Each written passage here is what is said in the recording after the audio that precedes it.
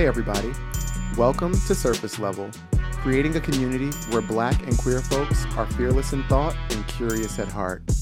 I'm one of your hosts, Jordan, and today, Tony Damon and I are discussing the politics of a diverse and divided America.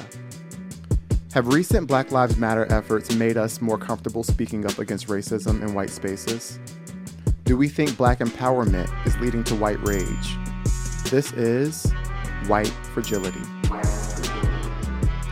All right.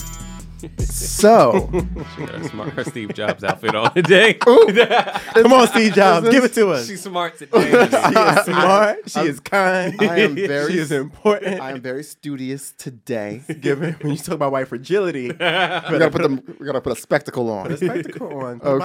Bifocal. You need bifocal. Ooh, you know what? That would probably really come in handy right now because the screen is very small. So today we're discussing politics. And we have a very special guest Yes. who's coming on later in the conversation. And we're going to talk a lot about the Black experience, present day. And so I thought that it would be fun to play a game So excited. about the Black experience. I hope y'all are watching So- this on surface level because I'm ready. Watch it. So the title of this game was inspired by Joe Biden, a non-Black person. When he told Black Americans that if you have a problem figuring out whether you're for me or for Trump, you ain't Black. Did say And that is the name of the game. You say ain't that. Black. Mhm. So it's Yay. it's trivia, oh Lord. multiple choice. And the first question is, in the movie Friday, Craig got fired on his day off for what? Stealing boxes or smoking weed? smoking weed. Yeah. You ain't Black. I'm like, I don't remember why he I got don't remember fired. either. He was stealing boxes. I just went with what Tony said because I thought he'd be right. Well, Did y'all see Friday? They were always smoking weed. Yeah. I saw it moons and moons ago. I watched it, but I'm not one of those people that's like. That goes Obsessed back and with Friday. revisits it? Yeah. Friday's like not my movie of choice. Really? I loved it. The ones with Chris Rock, and then they got carried away a little bit. But, It's fine, but I don't be like, ooh, I Friday mean, not on. Chris Rock. Mike Epps? No, Chris Tucker. Chris Tucker. Yeah. Oh. I was just like, where was the mistake? Was Dave Chappelle? No. All right, moving along. In the Jamie Foxx show, Garcelle Bouvet's character Fancy was short for what? Francesca or Francine? Francesca. Who knows that? Francesca. Fancy is her name. Her name is Fancy. It was Fancy Francesca. is short and long for Fancy. You ain't Black, Damon. It was Francesca Monroe. Tony, you are Black. Thank you so much. Thank you so much. What do I get for being Black? A gold star. Reparations. Oppression. Let's start with reparations. All right. What soul food dish is recognized as a symbol of good luck on New Year's Eve? Is it black eyed peas or macaroni and cheese? Black Eyed Peas. Oh, okay, cute. Okay, cute. What? You think we not Black, girl? 'Cause- Well, actually, I want you to answer these Right. questions. I I'm just made like, the you damn know, questions. It's like your mama don't cook. Y'all be having deviled eggs I on. wrote the damn questions.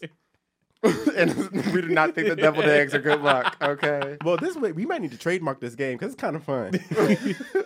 I think this game exists already. It might. It's Black Card Something, Revoke. something like it. No, this is unique. This is a surface level game. We're going to come up with cards later. Yay. Okay. In the cookout / baby shower / wedding reception anthem song, Cha Cha Slide, Mhm. what is the very first instruction given? Slide Is to the it left. is it to the left or everybody clap your hands? To the left. Oh, it's to the left. Yeah. You mean what does the song? You ain't Black. What does the song start with? Like What is- hands. what is the- clap? What is the clap your very hands. first Oh, instruction you that. get? Everybody Clap clap your your hands. hands. They start clap, with that. Clap it. Mm-hmm. Yeah. I feel like you don't start That was dancing a- to that was say a to the trick left. That was I a trick. said, what was the first instruction? Not what was the first. Here she go. I said. first instru- She was speaking in Listen, cursive. it's- Here she go. no. It's that white fragility.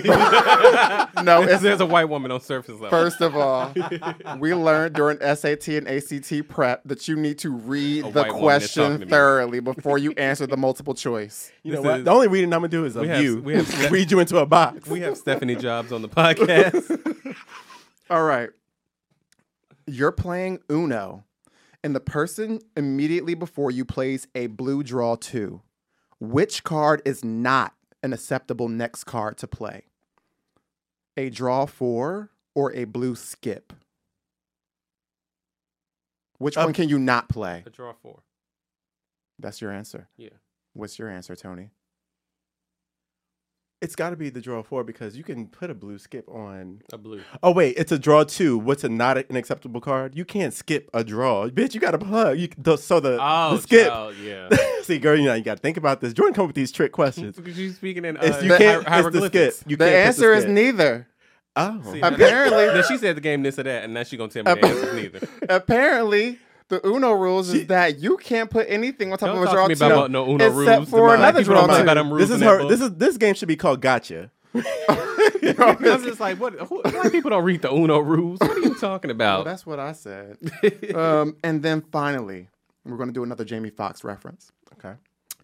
In Jamie Foxx and T-Pain's 2008 alcohol anthem, Blame It, which liquor brand was mentioned the most? Is it Patron or Hennessy? Patron. Well, it's actually the Goose, but right, another trick question. Right. But Patron was mentioned. It's actually Grey Goose. It's actually not Grey Goose. It's actually Hennessy. Hennessy? Blame it on the Henny. Oh. So Patron is only in the chorus. Henny's only in the chorus, but Henny is mentioned one extra time in a bridge. Well, only you would know that because you listen to music at like a marathon style. So right. Well, listen, that was the game, and the verdict is in. Y'all ain't black, so and I am. Anyone at this table is black. Don't do that. Don't do that, Karen. You are Karen. No, I was talking about Karen Huger when Giselle said that to Karen Huger. Don't do that, Karen. All right. We're going to move into our discussion and get out of the ridiculousness that is Jordan's game of... Game of games. You ain't black.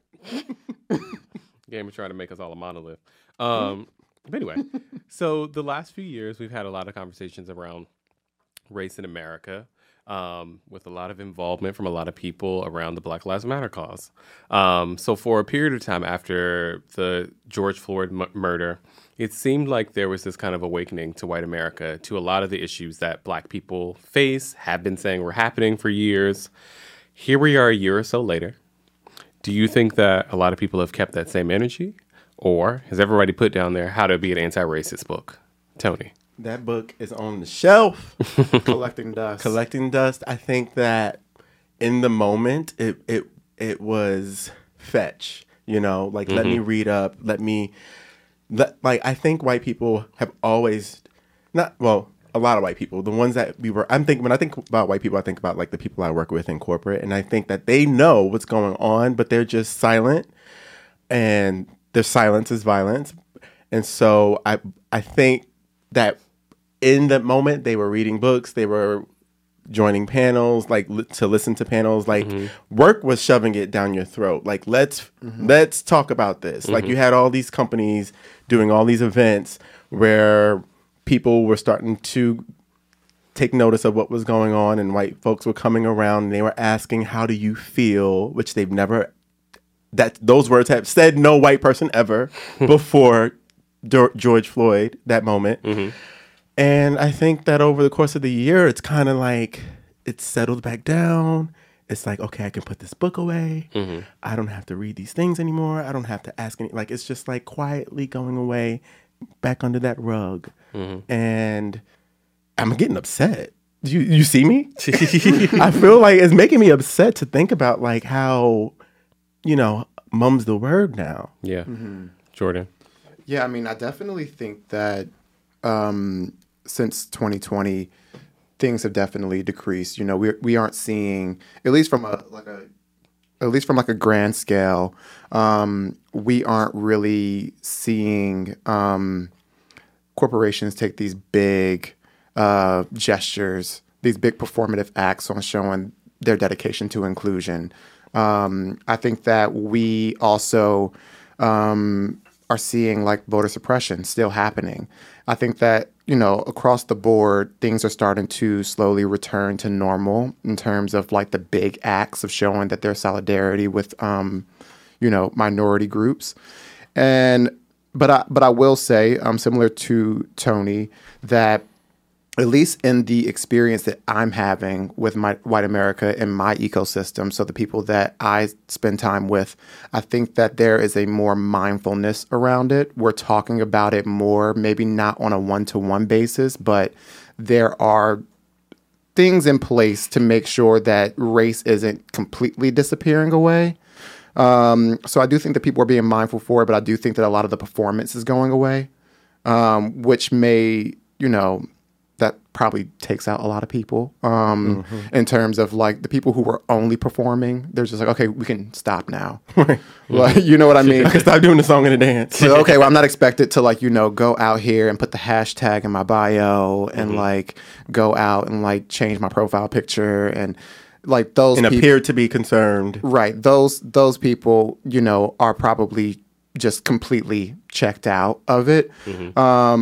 But I think that luckily, I think that this movement has given Black people a stronger sense of confidence in being able to broach the situation. 100%. So I think that that's also helping sort of keep it from going away. I can just tell just that like Black people are more comfortable initiating the uncomfortable conversation. And I also think that whether white people want to initiate it or not, I think the expectation is there that they need to be somewhat prepared to have it. So if they're not initiating it, if they're not going out of their way to educate themselves, I don't think that it's a surprise if it comes up anymore, which, isn't the best, but, I don't think we're back at ground zero. I think that there's some lasting impressions on the movement of 2020. We're not at ground zero, but we're still at the surface level. Wow. Yeah, I think, it's interesting. People our age, specifically like early 30s or so, our relation to being involved and engaged with politics is voting for Barack Obama as our very first election and then getting to the space that we are in now. And I think that it's been, for me, the first time that I've like witnessed like the concept of like white backlash in real time. So like, I don't know, like I like history and things like that. So you think about like Reconstruction and then how that it's eventually transformed into Jim Crow. And I think a lot of times we think about those ideas of in like a historical context or an academic context where it's just like this happened and then there was a reaction that the majority of individuals didn't like and they responded this way. But like I think right now having a lived experience in that is really, really taking a toll on me. And it's something that like I'm the type of person, I've loved politics. I love being engaged and like now I'm just so turned off by the whole thing. Like you see that we have conversations around race and then people morph that into talking points around critical race theory and making white kids feel bad about themselves as if that was ever the point. Right. As if that's actually what critical race theory is, but I'm not going to we won't even go down that road. Or like you see the push for more people to get involved in the electoral process and the voting process, and then you get tons of laws across the country to like make it harder.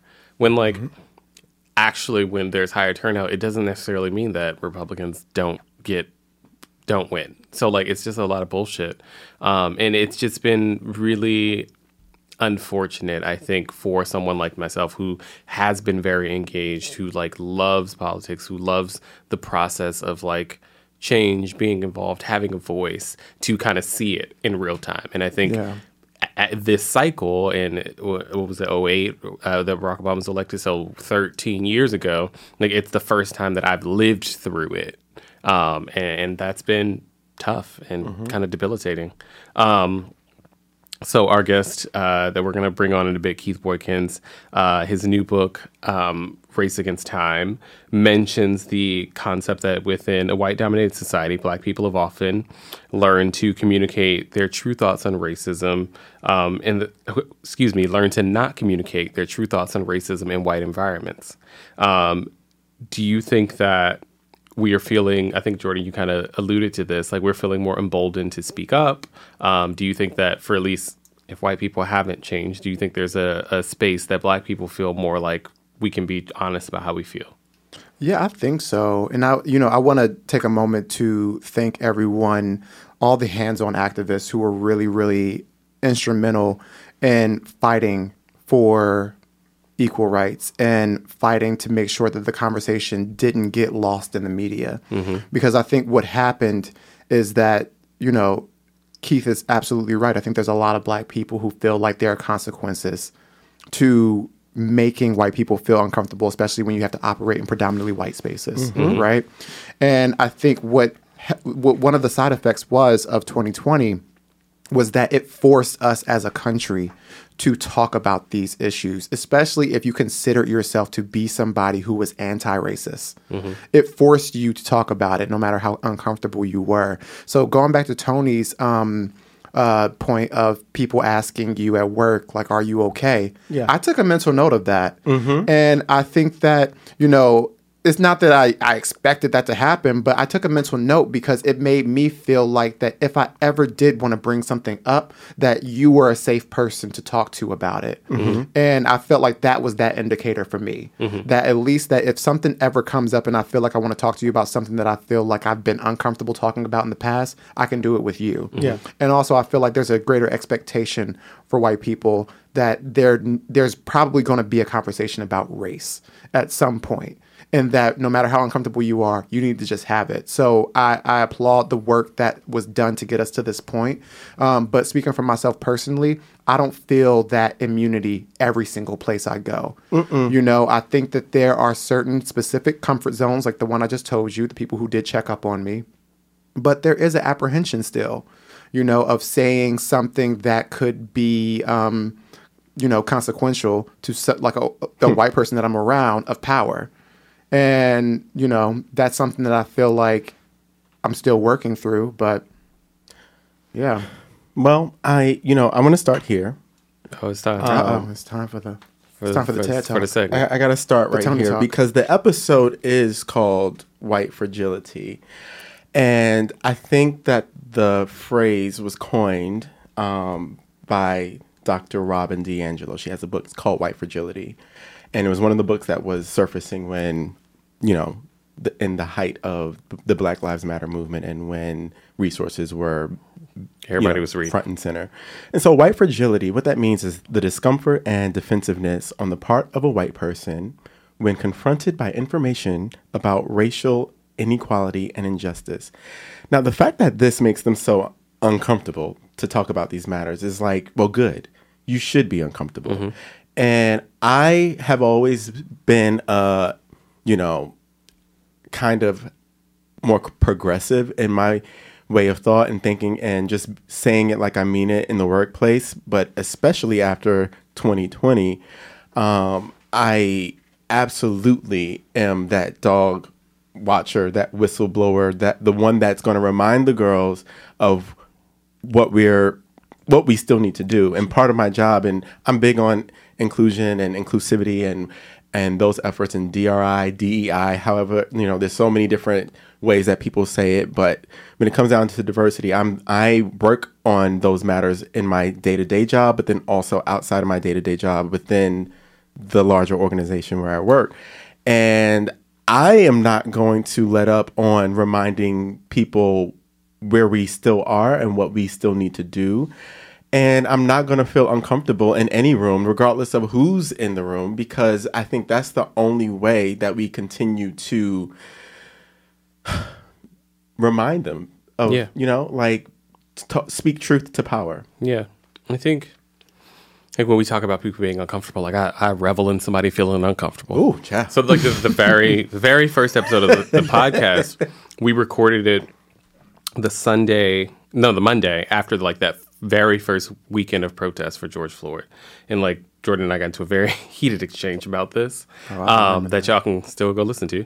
But the point being, I think comfort is the thing that like gets no one anywhere. Comfort in like white people feeling like I'm comfortable in this, I want to be comfortable in the conversation. Comfort in Black people feeling like, oh, I'm afraid of what I can lose. Like I think one of the things I kept saying on the very first episode of the podcast was like, what are we willing to sacrifice for the things that matter? Like we as professionals, individuals, just like if I'm only considering the fact that I may lose something by having a conversation with someone that makes them uncomfortable, then am I really that committed to that change? And I think that premise that we talked about the very first time we ever did this at Surface Level is something that still means a lot to me today. And just like, if we can't sacrifice things on our part, or if we can't push people past the level of comfort, then what's really the point? Then we're just accepting the world as it is, Right. and not as it should be. Like I think I've said a few times this season. But yeah, I think that's where I am. Fuck comfort. Yeah, well, fuck comfort, and why did I think of the Comfort Inn? I don't know why. Never stayed there. I mean, no shade. No shade. Yeah, I have stayed at a Comfort Inn. Well, congrats. Catastrophe. This is a good time to bring in our guest, though, today. So joining us today, as we mentioned earlier, is a gentleman and a scholar. And I say that without sarcasm, and you'll see why in a second. He is a New York Times best-selling author, CNN political commentator, and former White House aide to President Bill Clinton. His new book, Race Against Time, The Politics of a Darkening I was like, it's not in the camera. America, just hit shelves in September. And so make sure you grab a copy because there's a lot of good learning. And if you're not a reader, it's available on Audible. So you can have Keith read it to you. So today we welcome Keith Boykin to our Surface Level family. Welcome. Hello. Hey, how are you? Good to have you here. So, Keith, one of the things that we do on this podcast before we jump into the interview segment is we like to play a game of this or that with our guests, just so that our listeners and our viewers can get a sense for your personality and just, fill you out before we start getting into the serious conversation. Okay. So, cook dinner or order dinner? Cook dinner. What are you cooking? Love that. But, like, just a side question. What are you cooking? Well, I kind of cook the same things over and over again, and I kind of do a combination where I live near. I won't say where I live. I live near a grocery store in Harlem. I'm not there right now. I'm in Washington D.C. But and I often go to this grocery store because it's like literally like 2 blocks from my house. So I go to the grocery store, pick up some things, and I cook around the things. So I might buy like a grilled breast of chicken and then like cook some vegetables and stuff to go with it. Or, I'll buy one thing and then cook some things around it. That's what I'd like to do. Okay. But I don't like to order out a lot. And despite the fact that I just ordered a pizza here in D.C. and I ate like 3/4 of a big pizza. All right. So, Missouri or Florida? Well, I lived in both places. So I do know. So which one is it? Well, they're both kind of horrible. That's the thing. So what's the best of the worst? Well, at least Florida has fun things to do, and despite being horrible. Missouri, I'm from St. Louis, Missouri, and Missouri, it's Missouri. It's kind of a slow place. It's not. I'm joking when I say it's horrible, obviously, but it's not a place for me to live anymore. I'm a New Yorker, so I can't imagine living in Missouri or St. Louis again. But Florida's like 3 different states. So I mean, there's Northern Florida, Central Florida, and Southern Florida. Northern Florida is basically Georgia. It's very Confederate redneck. Central Florida is like touristville, Disneyland and all that kind of stuff. And South Florida is a whole different country. It's Hispanic, it's Latin American, it's Caribbean, it's a whole bunch of different things. And you've got like white people and black people from the north who come down to Miami and party for weekends, and you've got senior citizens who retire in South Florida. So it's a whole combination of different things in Florida. But South Florida is the only part of Florida that actually can tolerate, even though my family is from Florida. Spoken like a true New Yorker. Driver's seat or passenger seat? Ooh, I'm not sure what that means. I don't really like. I don't know how to answer that. I guess driver's seat because I'd rather have control. I'd rather drive than to be a passenger. Okay, if that's what you're asking. Yeah, but I don't really like to drive. I sold my car 20 years ago. Haven't had a car since. Oh, That makes sense. In New York. right. Yeah. Group project or work alone? Absolutely work alone. I do not like group projects. I don't like group activities. Period. People ask me to come together. How's that? I said, is anybody gonna choose group project? Apparently, some people do. I work in a very collaborative space. We all do. Right. But in school, when it comes to school, I think we go back to that place where it's like in school, you hated to work in the group project because you're like, if my name, I want the A, and you girls are You don't want the A. dropping the ball, and I can't. Now I'm stuck doing all the fucking work. There's always going to be somebody who doesn't pull their weight. All right. Shoes off at your front door or keep the shoes on? Ooh, that's a good one. You know, I'm definitely keep your shoes on person. I don't really care if you take your shoes off, but I don't want to implicate anybody. But I'm staying at my best friend's house in DC, and he has a shoes off policy. So whenever I'm here, my shoes are always off in this place. You sound just like me. Read or watch? Oh, you mean like the same thing? I don't. That's a question. I really don't know. I read so much. I don't know. It depends on what I'm doing. I read all day, but a lot of what I read is news. And after a while, it just gets so overwhelming. You don't want to like look at another word of news. But unfortunately, a lot of what I watch is news too. Like I don't really watch a lot of TV, but when I do, like 95% of it is just I turn on CNN or MSNBC for 15 minutes while I'm eating, and then go back to reading reading the news. So, gosh, that's kind of a tough one, but it all feels like work to me though, both of them. So, So nothing's you're rather sleep. That's the answer. I'd rather listen to music. I'd rather listen to music actually. Okay. Oh, can I throw in one? Yeah. Are you night owl or morning daytime person? Early bird. Early bird.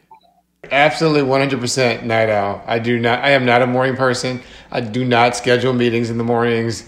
Fortunately, because I'm self-employed and I get to work for myself, I don't ever do anything. I don't even like set an alarm in the morning. Oh, good. So I'm glad we scheduled this for nighttime.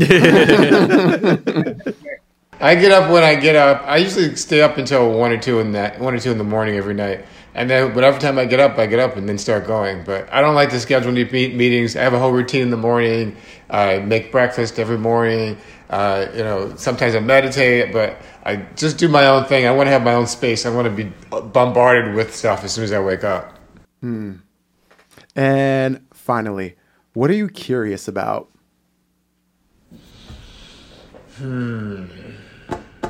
So many things. Wow. This one always. What's gives the first girls. thing that comes to mind?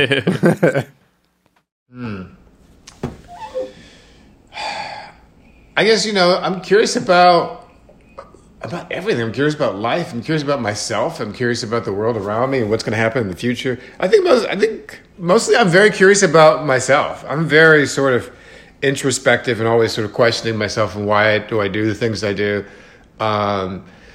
Sometimes I wish I didn't do some of the things I do.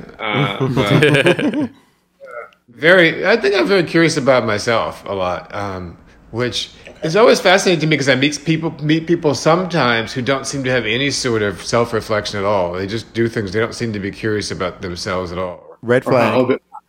Right, exactly.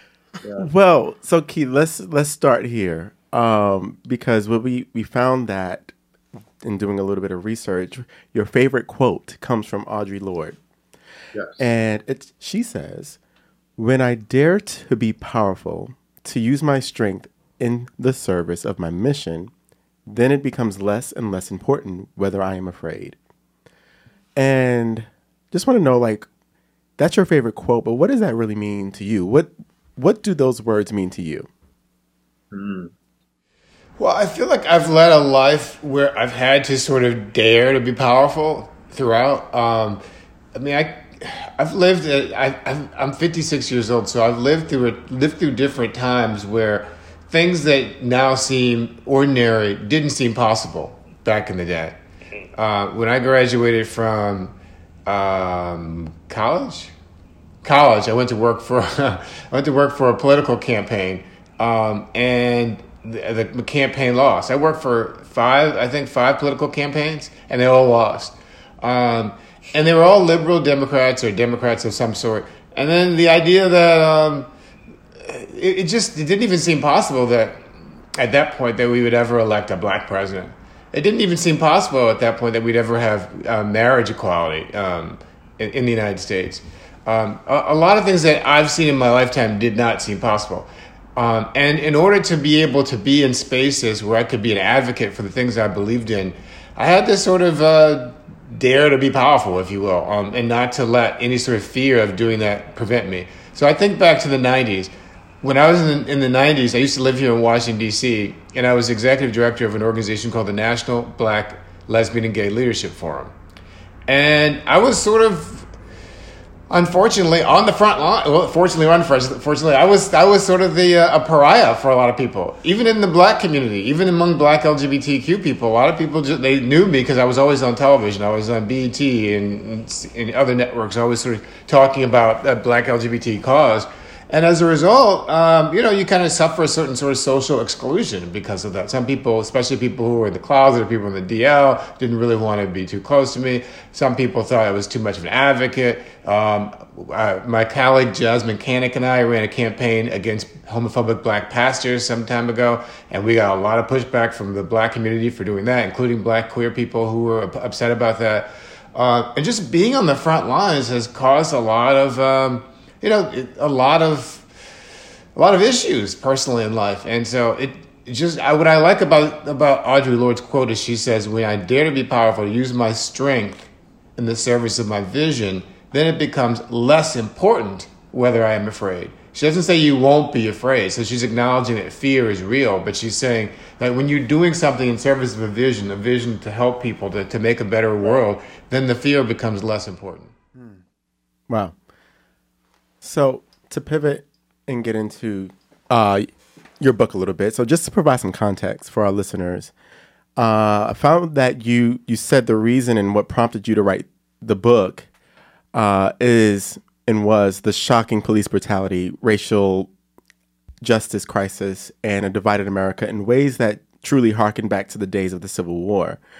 And Keith, in your book, you say that from the very first day Black Americans were freed from slavery, fearful white Americans began a race against time to stop the people they had once enslaved from becoming too powerful. So can you talk a little bit more about what you mean when you say race against time and when you think time will be up? Well, I mean, race against time is actually kind of a double entendre. On the one hand, race against time means looking at the concept of race over time, race against time. And that's why the book is divided in three parts. The first part is about 2020.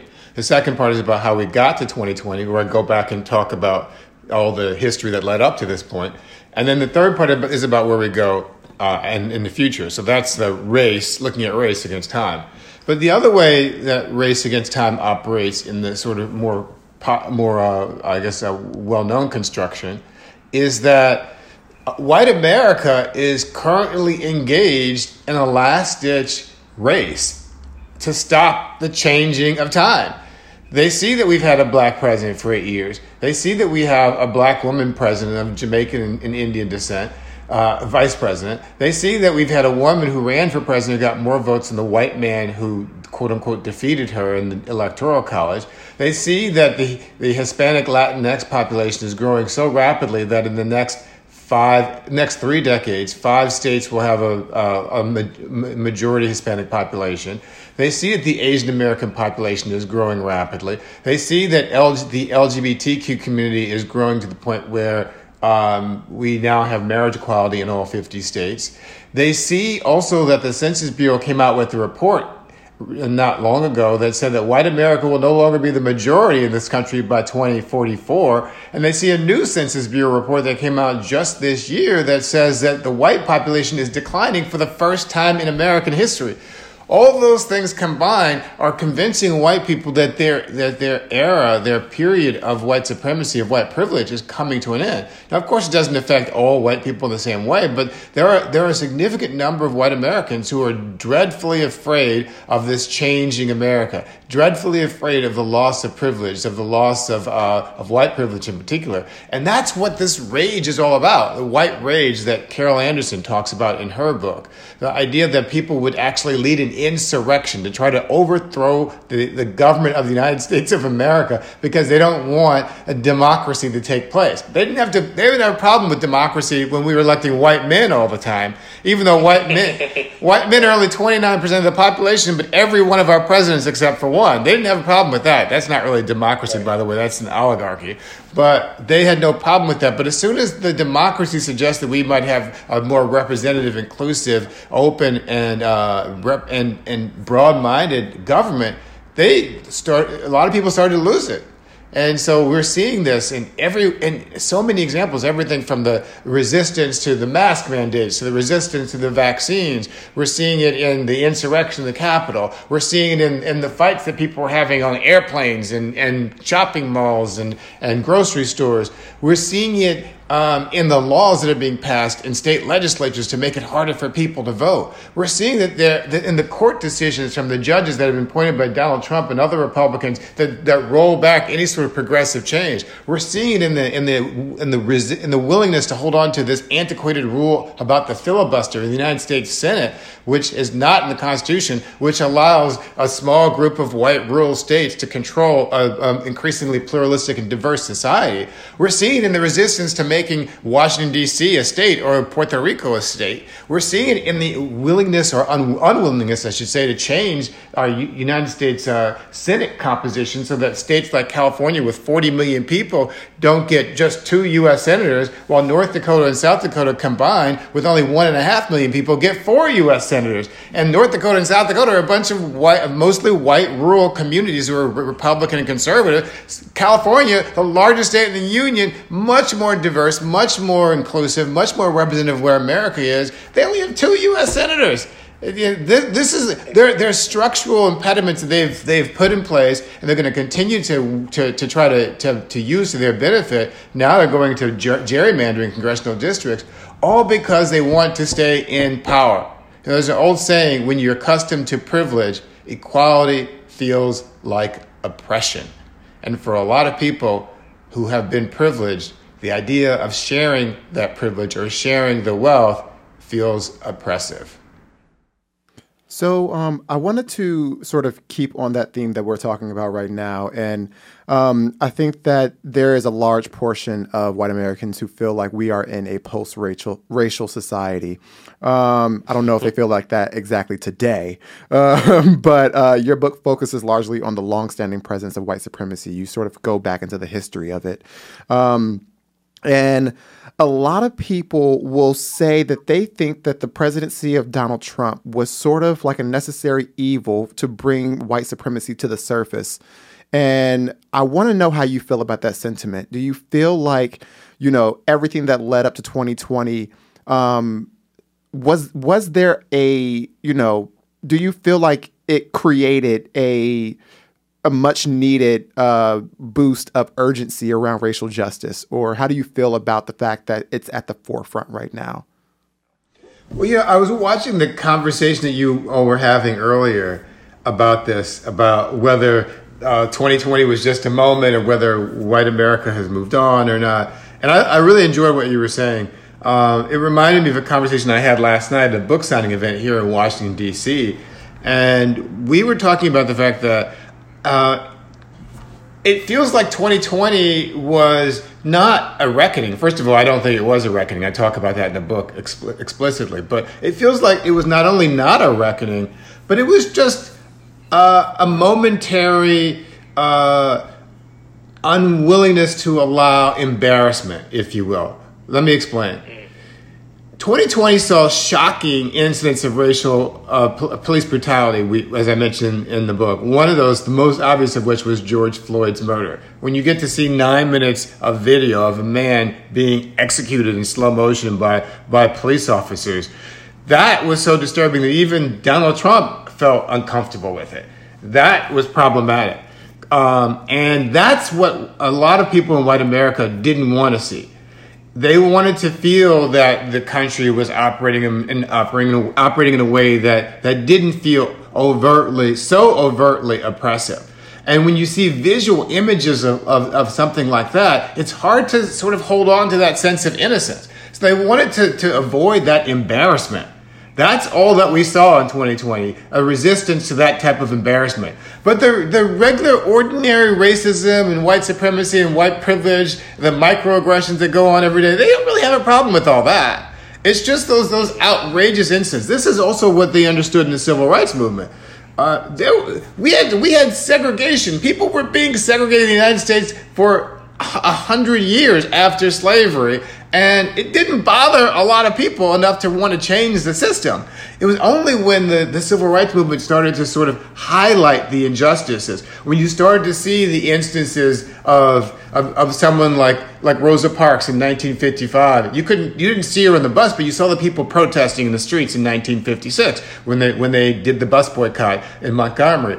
When you saw in 1957, when you saw in Little Rock, Arkansas, when you saw Elizabeth Eckford simply trying to go to school as a high school student and white people yelling and screaming racial epithets at her, those are the types of images that white people felt uncomfortable with. Or when you saw John Lewis and Bloody Sunday simply trying to cross the bridge in Selma, Alabama, and police officers basically beating him bloody to a pulp because they didn't want him marching for the right to vote in Alabama. Those are the type of images they didn't like. They didn't like seeing images of people being murdered and brutalized. They didn't like the images of the water hoses and the German shepherds being sicked on the protesters because they made them feel uncomfortable. It took away the whole sense of innocence. So all they really wanted to do then, which is sort of the same thing they really want to do now, is just to remove those uncomfortable images so they could go back to the fantasy that America is actually the meritocracy and black people and white people are all treated equally and black people need to stop complaining. So I didn't buy into the idea that there was a racial reckoning. I thought a lot of it was performative, and a lot of what we need today from white allies is not more performative allyship. We don't need more people just putting on George Floyd buttons and stickers. We need people to actually talk to other white people. That's the most important thing that white people can do. Every time I post a tweet about racism on my Twitter page, I get dozens of white people who type in, not this white person. I'll post a poll. It's true. I'll post a poll that says, post a reality, which is that no Democratic candidate for president has won the white vote since Lyndon Johnson, a Democrat, signed the Civil Rights Act in 1964. Not one Democrat has won the white vote. Barack Obama didn't do it. Bill Clinton didn't do it. Joe Biden didn't do it. White people overwhelmingly vote Republican in this country because the Republican Party is the party of white people. But when you say something like that, which is a statement of fact, I get resistance on my Twitter page from white allies who say things to me like, oh, I'm not that person. I don't give a F. I don't need you to come here and prove to me how supportive you are. What I need you to do is go talk to your parents and grandparents and your racist uncles. Go talk to your friends and colleagues and your church members and your coworkers. Talk to them. Stop them when they tell those racist jokes. Don't tell me how unracist you are. That's not helpful. Go talk to your people. That's what we need people to do. I think that there's this lack of collective work that we do in America. Like, I think that we're very much a individualistic society, and I just want to know a thing that I've talked to some friends about recently is just, why is it that if black people tell you something is happening, we don't believe them? If trans people tell you something's happening, we don't believe them. We have to wait until Bloody Sunday happens. We have to wait until George Floyd, his neck is knelt on for minutes and minutes, and you literally watch this man die on TV. And if we did more of listing and like truly recognizing and believing the experiences of oppressed people, we wouldn't have to wait until we get to the point of pain, of black death, of black abuse. And like, that's the thing that really, really drives me fucking crazy. I'm just like, if I'm a person, I'm like, hey, things aren't going right for me as a person in this country. believe me, but like you don't until you watch me be slaughtered on TV. And I think it's empathy is what people are lacking because Yeah. until you have a lived experience, it's so hard for people to understand something until it really affects home, until it hits home for them. So that to me is like part of the reason, but it's a lot to unpack there. So yeah. Yeah. And one of the things that we're trying to do in our show is really talk about the intersection of Black and queer experience. So for you being a person that has spent a career as in politics, personally as an activist, but also working in the political system, how do you feel that your identity as a Black and queer person has affected that? I don't think I would be able to be as effective or as understanding of the intersections were I not both Black and queer. But I think my understanding transcends Black queer identities, but also other intersectional identities. It extends to those. And the reason why I can sort of think about this is I go back to when I was in college. There are a couple of controversies we had in college that kind of helped to illustrate the intersectionality, the issue of empathy, I think, is what Tony was talking about before, which is what intersectionality analysis kind of leads me to. I remember we had a fight over the school song when I was a freshman because the school song at Dartmouth College was Men of Dartmouth and had been that way for years because it was an all-male institution until the 1970s.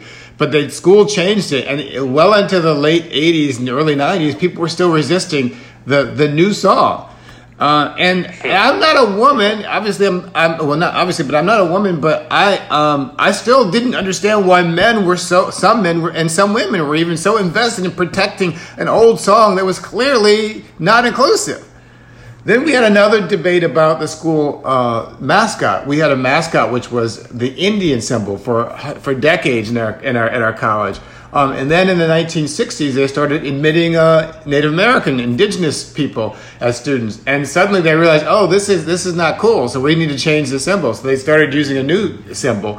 But there were still people in the late 1980s and 90s who were holding on to the old Indian symbol that had been discontinued in the 70s because they felt it was part of a tradition. And why are people so upset and offended by this? They couldn't understand why people would be offended by this. Because they weren't offended by it, which I thought was baffling to me. I'm not Native American, I'm not indigenous, but I understood why, if these people are upset, why do we feel so invested in protecting something called tradition instead of protecting the interests of people who are clearly upset, a marginalized group of people? Which leads me to the present, and this is not just about white people, but about all people, because it leads me to the conversation about Dave Chappelle. It feels to me that, I don't understand why people think that just because something doesn't offend you. A lot of people in the Black queer community have told me, well, it didn't offend me. I watched the show. You need to watch the show. It's actually okay. It's not that bad.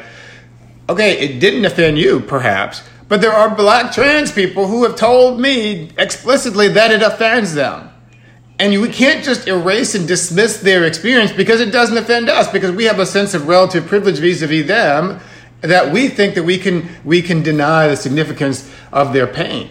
And that's part of what intersectionality means for me. It's not just about understanding one's own intersectional identities, but understanding that all of our communities are intersectional. There is you can't have an analysis of Black people without understanding Black trans people, Black queer people, Black women, Black people with disabilities, Black people who with low incomes, Black people with health issues, Black people who are living with HIV/AIDS, Black people who are immigrants, Black people who come from different communities. Black people come from all different shapes and colors and backgrounds and sizes and experiences. We're not the same, but we can't create this sort of monolithic, Hotep-oriented philosophy of who Black people are that discounts a whole range of people who don't fit into your respectability politics lens of the way we should be constructed for society or for the white gaze.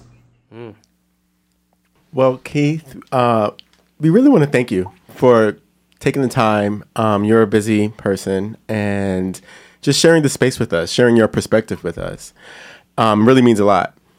And before we go, though, we do want to give you an opportunity to let people know where they can find you. If there's any projects you have coming up, please share. Absolutely. Well, thank you again for inviting me. It's been a pleasure to be a part of this conversation. I really enjoyed the conversation you had before. When we were cutting up. It was good. I wish I had more chance to have more of the fun conversations instead of the political conversation. But yeah, I can be reached online at keithboykin.com, which is my website, or at Keith Boykin on Twitter or on Instagram. And it's KEITHBOYKIN. Next projects, I am currently working on 2 book projects. One is sort of a family history about how I met my biological father. The other is, the other one, I'm not sure when I'm going to get to this one because there's a new version, there's a new chapter to the story that's being written right now. But the other is a story about someone I met in Cuba years ago and helped him to escape from Cuba to Chile. I thought that was the end of the story until a week or 2 ago, and he told me he probably even shouldn't be saying this right now, but he told me he is actually currently trying to sneak into the United States. So he's left Chile. He's left Chile, and he's on some multi-thousand-mile journey to get into the United States. So I don't know how that's going to work. I told him not to do it. I told him he might get killed along the way, but. So I don't know that's one of the book projects I'd been thinking about, but now the more I think about the fact that my friend is endangering his life to try to come to the United States, I'm not sure where that will ever end. And then I'm also working on a couple of TV projects. I'm planning on going to Los Angeles, moving out there next month to start working on a couple of projects, and stay tuned for the next episode. Yes, nice. Yes. Well, we love a surface level exclusive, and that's what I feel like we just got. So thank you again, Keith. But that's all the time we have this week. This season of Surface Level is produced in partnership with Moby, Mobilizing Our Brothers Initiative. And if you enjoyed this episode, let's keep the conversation going. Let us know your thoughts and questions at surfacelevelpodcast.com. And remember, stay curious.